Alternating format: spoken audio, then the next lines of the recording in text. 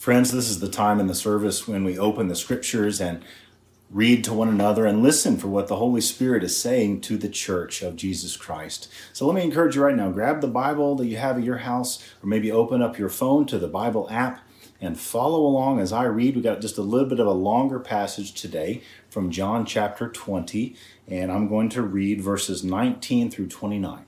John 20, 19 through 29. This is the second Sunday of Easter, and we are starting our series. It's called The New Normal, and we are looking at resurrection stories and stories of promise and of new life out of the scriptures that God has for us, especially at a time like this. All right, so here we are. John chapter 20, verses 19 through 29. When it was evening on that day, the first day of the week, and the doors of the house where the disciples had met were locked for fear of the Jews, Jesus came and stood among them and said, "Peace be with you." After he said this, he showed them his hands and his side. Then the disciples rejoiced when they saw the Lord. Jesus said to them again, "Peace be with you. As the Father has sent me, so I send you." When he had said this, he breathed on them and said to them, "Receive the Holy Spirit. If you forgive the sins of any, they are forgiven them. If you retain the sins of any, they are retained." But Thomas, who was called the twin, one of the 12, was not with them when Jesus came. So the other disciples told him, "We've seen the Lord."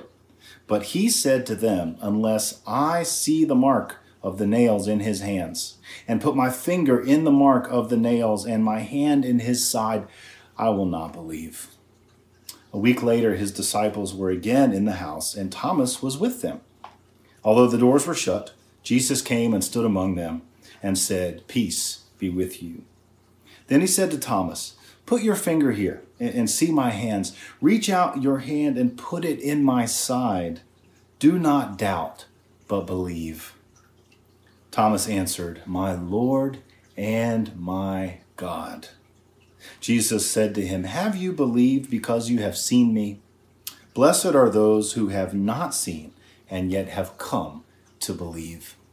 Friends, this is the word of God for us, the people of God. Thanks be to God. Happy Easter. Happy Easter.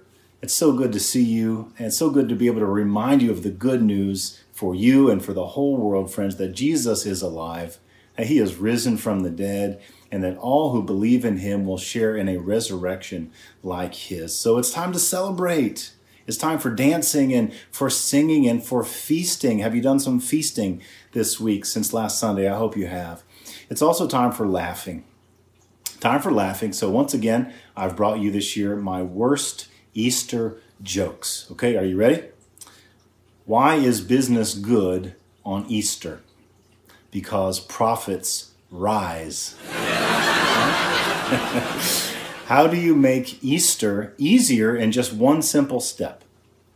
Replace the T with an I. Okay, here's a question. What do you all think of my idea to abstain from working with spreadsheets for the 40 days leading up to Easter? Okay, I'm going to ask it again. It's complicated. What do you think of my idea to abstain from working with spreadsheets for 40 days leading up to Easter? Because personally, I think it's excellent. Okay, last one. I accidentally drank the water that we were using to color Easter eggs. I think I died a little inside. Okay, so I wonder if you've ever thought about Easter as a time for laughing. It is, it's true. Easter is a time for laughing. Now, there's different kinds of laughter, right? There's the mocking kind. That's the kind that the soldiers had on Friday morning as they beat Jesus with whips. There's the uncomfortable, sort of nervous giggling, when you've been sort of uncomfortable and you laugh. That's this awkward laughter that the disciples had when they heard Jesus say that he was going to have to suffer and to die. Now, there's an arrogant, like a celebrating too early kind of laugh. It's the ha-ha in your face. That's the laugh of the devil when Jesus was crucified. But the laughter of Easter is something different altogether. It's the laugh of victory. It's the laughter that the Holy Spirit puts in your heart and the kind that Jesus brings into a dark world. It's the laughter of a tiny baby in a manger. It's the laughter of a woman who is finding her lost coin. It's the laughter of a blind man who can see for the first time. It's the laughter of Lazarus and his sisters as he comes out of the tomb and has his grave clothes peeled off in one long strip like they were unraveling a tangerine. It's jubilant and it's uncontained because you know that no matter what demons you face, you've already won. You've already won. No matter how bad the suffering in your life may be, no matter how tough life gets, you can laugh because God has given you victory over death and sin. That's the kind of laughter that we're talking about today. And it is more infectious than any disease, and it is more irresistible than any army, and it is more subversive than any rebellion. On the third day, after the greatest catastrophe of all time, we find the faithful laughing infectiously, uncontrollably, without fear, all because Jesus rose from the grave. But is it really okay to laugh in a church service? Yes, of course. Doesn't that seem just a little bit frivolous? Not at all. Not at all. Friends, make no mistake. The kingdom of God is a party, and the fruit of the Spirit is joy. And when God does something miraculous and new, like Sarah in the Old Testament, we have a tendency to laugh. Which means the life of discipleship may actually be a matter of learning to take faith seriously without taking ourselves too seriously. Now, don't get me wrong. We know on Easter, God is up to something important, right? God is doing something heavy, something earth-shattering, but don't think for a moment that you or I can add anything to God's efforts simply by being more serious. The church is full of people who are incredibly sincere about the wrong things. The great Jesuit theologian Karl Rahner said, "Do not be afraid of laughing a little foolishly and a little superficially. In the right spot, this superficiality is deeper than your toiling thoughtfulness, which was suggested only by a spiritual pride." And so maybe our serious and important work isn't really so serious or important after all. Much better to laugh at our foolishness and then laugh harder still at the wonder that God has forgiven us anyway. Now, I need to hear this as much as anyone, right? So I'm preaching to myself today because I have a tendency to take myself too seriously. I wonder if you ever have a tendency to take yourself too seriously. At the first church that I served as a pastor, I was talking with a church member one day about a recent sermon that I had given, and she had noticed that my mother was there that Sunday, and she had been sitting in the pew, my mom was, with my infant daughter. And I told her, "My mom came to hear me preach, isn't that cool?" And the woman said, "I was surprised, during your whole sermon, she did not cry at all." And I said, it was an emotionally powerful sermon. It surprised me too that my mom didn't cry at all. And with the grin, the woman said to me, "Brad, I was talking about your daughter." Oh, yeah, okay. Don't take myself so seriously. The Bible has a word for people who take themselves too seriously. They're called Pharisees. And they're the people who cannot imagine anything beyond their own little world, who refuse to embrace anything new, who are more interested in rules than in relationships. And these folks call to mind the words of the philosopher Voltaire, who said, "God is a comedian playing to an audience too afraid to laugh." Friends, don't be afraid to laugh. God is a comedian, and Easter is a comedy, and we are invited to laugh. Now, when we forget to laugh, that's a surefire way to get stuck back on Good Friday, to get bogged down in despair and in darkness and in pain. Remember, Good Friday is only good because Friday turned into Saturday and Saturday turned into Sunday. because our mourning has turned into dancing and our grief has turned into laughter. Easter is a comedy. And what do Easter and comedies have in common? Do you know? Surprise. The essence of both Easter and of comedies is surprise, something delightfully unexpected. Because on Easter, God has stunned the whole world with the greatest joy of all time. You thought you knew the ending to the story, right? You cried your eyes out. You were ready to resign yourself to a life that is tragic and depressing and hopeless. And then out of nowhere, surprise! He's alive. He's alive. And raising Jesus from the dead, God played the ultimate practical joke on the devil. God always gets the last laugh. Now, a long time ago, during the Middle Ages, there was an Easter custom in many churches. At the end of Easter worship, the pastor would lead the congregation in what was called the Risus Paschalis. The Risus Paschalis, which means literally the laughter of Easter. And the pastor would tell jokes and sing funny songs, and the worship service would positively vibrate with laughter. And of course, the point is obvious. The laughter echoing through the church is a tangible testimony to the joy born on this great day of Easter. But can you believe a pastor would stoop so low as to tell jokes in a sermon? I mean, come on. So one year as Easter was approaching, God the Father was bragging about his son, Jesus. And Satan agreed. Yes, Jesus is good at lots of things, but there's one area Satan said I can definitely beat him in: computer programming. So Jesus agrees to a contest, 6 hours of programming. Jesus versus Satan. And they're going to sit down at their computers and they're going to pound out as much perfectly formatted HTML as they can. And the contest is scheduled for Easter Sunday. So on Easter, all the people gather from all over to witness the contest. And at 9 a.m., the angel Gabriel drops the green flag and the contest begins. Now they start off strong, coding line after line, not even stopping to have a cup of coffee. Every hour, the official line count is read. At 10 a.m., Satan is slightly ahead. By 11, Jesus has caught up, but then Satan found an error in his code, and so he has to go back and rewrite several pages. Now, of course, Jesus never makes mistakes, but Satan is fast, so he catches up again. He's determined to beat Jesus.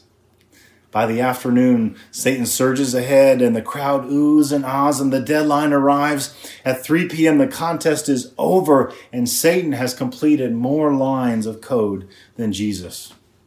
Now, Satan is elated.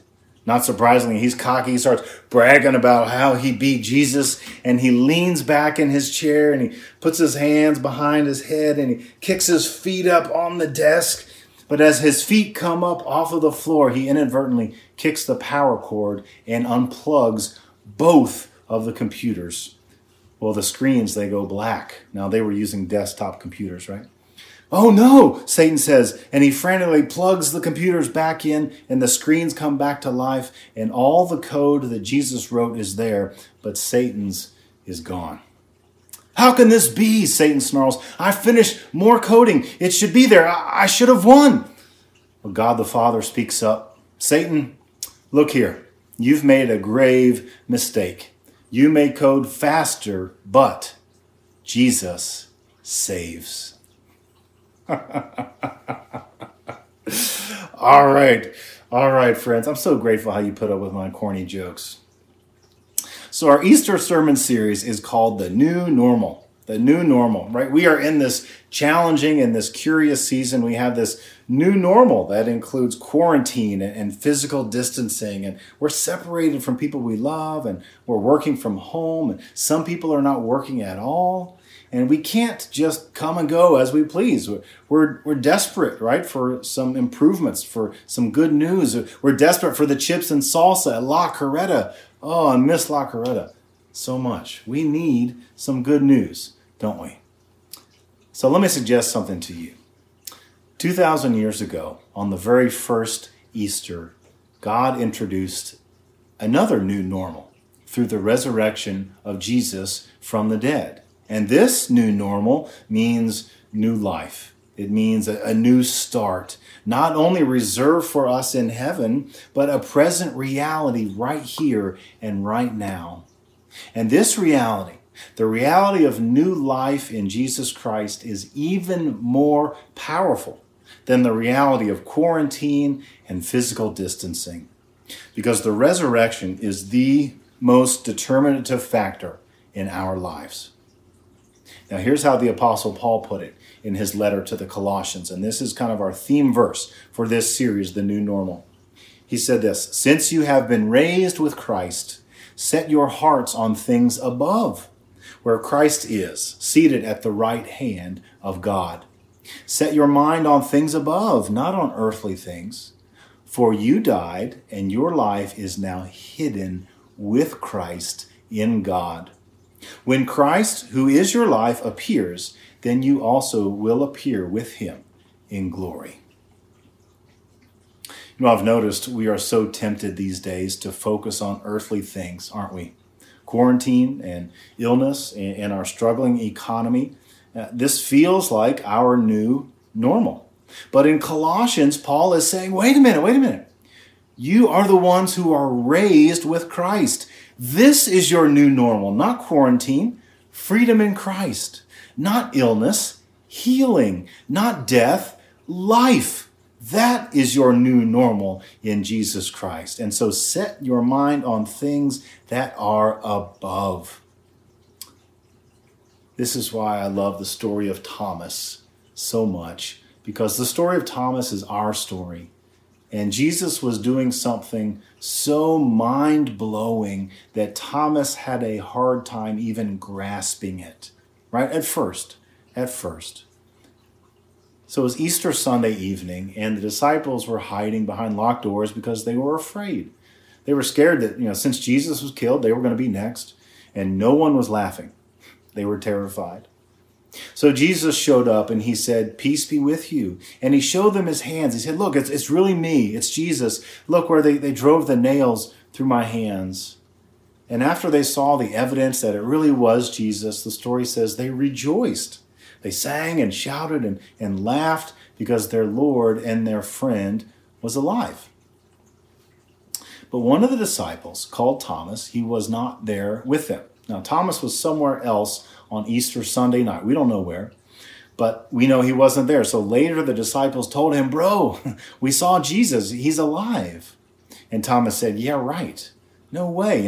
Unless I see for myself the nail marks in his hands, I'm not going to believe that." So a week goes by and the disciples are together again. This time Thomas is with them, and Jesus shows up again. And he said to all his disciples, "Peace be with you." And then he said specifically to Thomas, "Thomas, put your finger here. See my hands. See the marks of the nails where they crucified me." He said, "Thomas, do not doubt, but believe." He said, "Believe, Thomas." Now, I love this story so much because Thomas is us, right? We sometimes doubt. We sometimes fear. We sometimes have a hard time believing. We want evidence. God, we want this situation to get better. Promise, Lord, that I'll get my job back. Promise that all the people I love will be okay. God, show me some evidence, please. Notice how Jesus responds to Thomas. He doesn't condemn Thomas. He doesn't kick Thomas out of the group. He doesn't even scold him, right? Jesus encourages Thomas. Don't doubt, believe, right? Thomas, don't doubt, believe in me. This is what I am doing for you. And he gives Thomas the evidence that he is so desperate to see. And then Jesus says this, "Thomas, have you believed because you have seen me? Blessed are those who have not seen and yet have come to believe." Friends, this is the essence of faith. To trust God even in the absence of the evidence that we want. To love Jesus even when we have not seen. To laugh even in the face of danger and of discomfort. Brothers and sisters, in Christ, God has done the extraordinary, the delightfully unexpected. And now we have a choice, don't we? We have a choice about how we respond. We can live with fear and doubt. We can live convinced that this coronavirus is going to be the end of normal life as we've known it. Or we can trust that the resurrection of Jesus Christ is even more powerful than that. And we can discover the joy that God has for us on Easter. It really is one or the other. On the one hand, fear and doubt. On the other hand, joy and laughter. As someone once said, terror is the absence of humor, and humor is the absence of terror. It's hard to laugh when you're afraid, and it's hard to be afraid when you are laughing. Friends, remember the words of Jesus who said, "Blessed are you who weep, for you will laugh." You will laugh. Friends, if that's you, if you've been weeping, this is the good news. Your day has come. Your laughing day has come. Thanks to what God has done in Jesus Christ, thanks to his victory over death, thanks to his mighty resurrection, there is laughter. And it's so infectious that the whole world is invited to join in to laugh with God and with us, one great tidal wave of joy. Let God's people say, amen.